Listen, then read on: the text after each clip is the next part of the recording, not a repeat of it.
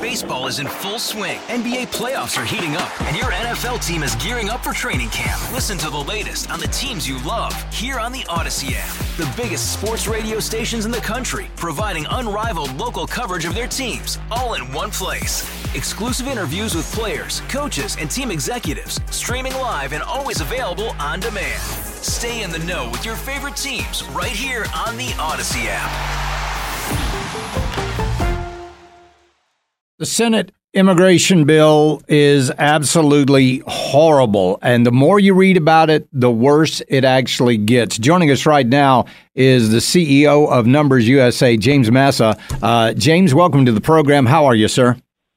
I'm well. Glad to be here. Yeah, reading through some of the provisions of this bill, first of all, I'm amazed at just how much authority it gives the President of the United States. Well, it gives the president authority he actually already has. Today, the president could close down the border if he wanted to. Right. He just hasn't had the will to do so. So this gives additional authorities. Mm-hmm. But as you say, when you read into the details, it's quite a mess. If you were to pick out one of the problems, your main issue with this bill, what would it be? It codifies the border crisis. It actually uses language like that the government shall process 1,400 illegal immigrants a day, even in the middle of a crisis. That's crazy. So even like you said, even if we had a crisis, this bill says we have to allow minimum 1,400 people a day into this country. Illegal immigrants, illegal encounters into this day. Yeah, that's not the legal immigration going on. That would be those who are coming here illegally, crossing illegally. So now they're talking about processing of at least 500,000, maybe up to 1.8 million illegals per year into the United States. Where's the good part of this bill? Because I just read where the Border Patrol, they're saying like, well, we like this bill. Where is the good part? Well, I actually don't see the good part. The House actually passed a bill in May of 2023 called H.R. 2, the Secure Border Act. And it actually closed all the loopholes that are being used by the current Biden administration to let people in, to give them job permits, and to have them be here without any real detention or any really ability to track them. So they're inside our interior for whatever time to come. So I don't see things that are good here. In fact, there's actually nothing from H.R. 2 at all that's in this bill, which sounds odd since it's supposed to be a compromise that really is not at all. So illegals come into this country, minimum 1,400 a day. They're automatically given work permits? They are. They're given work permits. They're put into a process that is a non-detained detention, which basically means that they are free to go. They have a date sometime in the future that they are supposed to show up for to find out the processing of their asylum claim or whatever they are making. And at best, they're giving a cell phone saying, we're going to call you and you have to show up. Now, there's no way that anyone in ICE is going to be tracking these people down. And the minute they leave, they're going to be in the interior and on their own. So what are these communities that are already struggling going to do? Struggle more. I mean, it is a terrible thing that our nation, even cities far in the interior, are just being hammered and hamstrung by the large volume of illegal immigrants who are present. The proper legal phrase is it's illegal aliens. It means that they're not supposed to be here in the United States.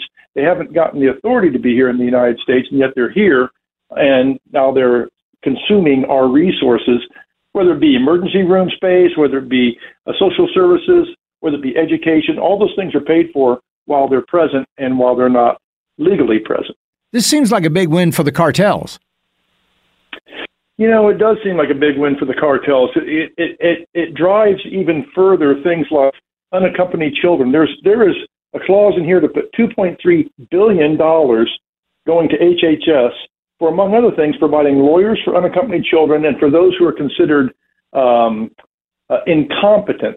Now, what we're saying is, please bring your unaccompanied children to the border and use them to be able to traffic in and either use them for terrible things or have them in work situations which are not legal for any U.S. citizen to have to work in, or to bring in other people who are now associated with these children but aren't really related to them. But that loophole needs to be closed, and it's not being closed here. In fact, it's actually being exacerbated by throwing funds at it so that there is more resource around it.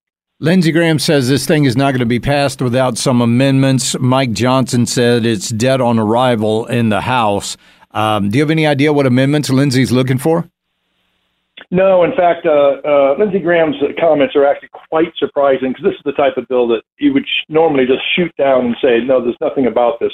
There's nothing in here to compromise on. This is actually a bill that I think is driven by McConnell as well as Schumer, and their interest really isn't the border. Their interest is actually having to do with Ukraine funding and Taiwan funding and Israeli funding. So, you've seen Speaker Johnson has now put together an independent package for Israel that they're going to be looking at this week. So, we're focused on immigration. I can't really comment on the other military funding things, but this is little to do with immigration and doing good things for our border, and has a lot to do with other things around the world. Now, President Trump talked about when he gets reelected, he's going to have one of the largest deportation programs in history.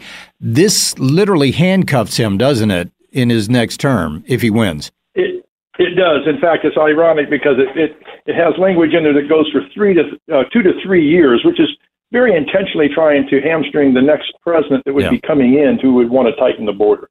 And President Trump had the most secure border there was in our history, and yet there was still much to be done. And until you stop the flow coming in, you can't address all the concerns we have with those people who are already here. And there are a lot of concerns about the people who are here, not only the 300 terrorists who were on the terrorist watch list who were apprehended and those who we don't know who are here, but for all sorts of things, from drug trafficking to just even job competition, which is all an impact that's negative to the U.S. citizens. It really is amazing, and I agree with you, James Massa. There is nothing good about this bill. Check him out over at NumbersUSA. James Massa is the CEO of NumbersUSA. Appreciate you joining us this afternoon. Thank you so much. Hey, thank you. Have a great day. Take care. And this is just horrible. And the fact that Lindsey Graham would say something like, this thing needs amendments. Why didn't he just come out and say, there's no way I'm voting for this crap? This is horrible. It needs to die in the Senate. And if it doesn't die in the Senate, it needs to die in the House. All-star closer, Kenley Jansen, we have a question. What's the best podcast of all time? Baseball isn't boring, baby. I'm Rob Bradford, and every single day I'm sitting down with the biggest names to show you this great game is the greatest game. It's my podcast. It's my passion. It's a cause I started more than 2 years ago and is now the most prolific national daily baseball pod there is. Another fact. So jump aboard the BIB Express. Follow and listen to Baseball Isn't Boring, presented by Wasabi Hot Cloud Storage on the free Odyssey app or wherever you get your podcasts.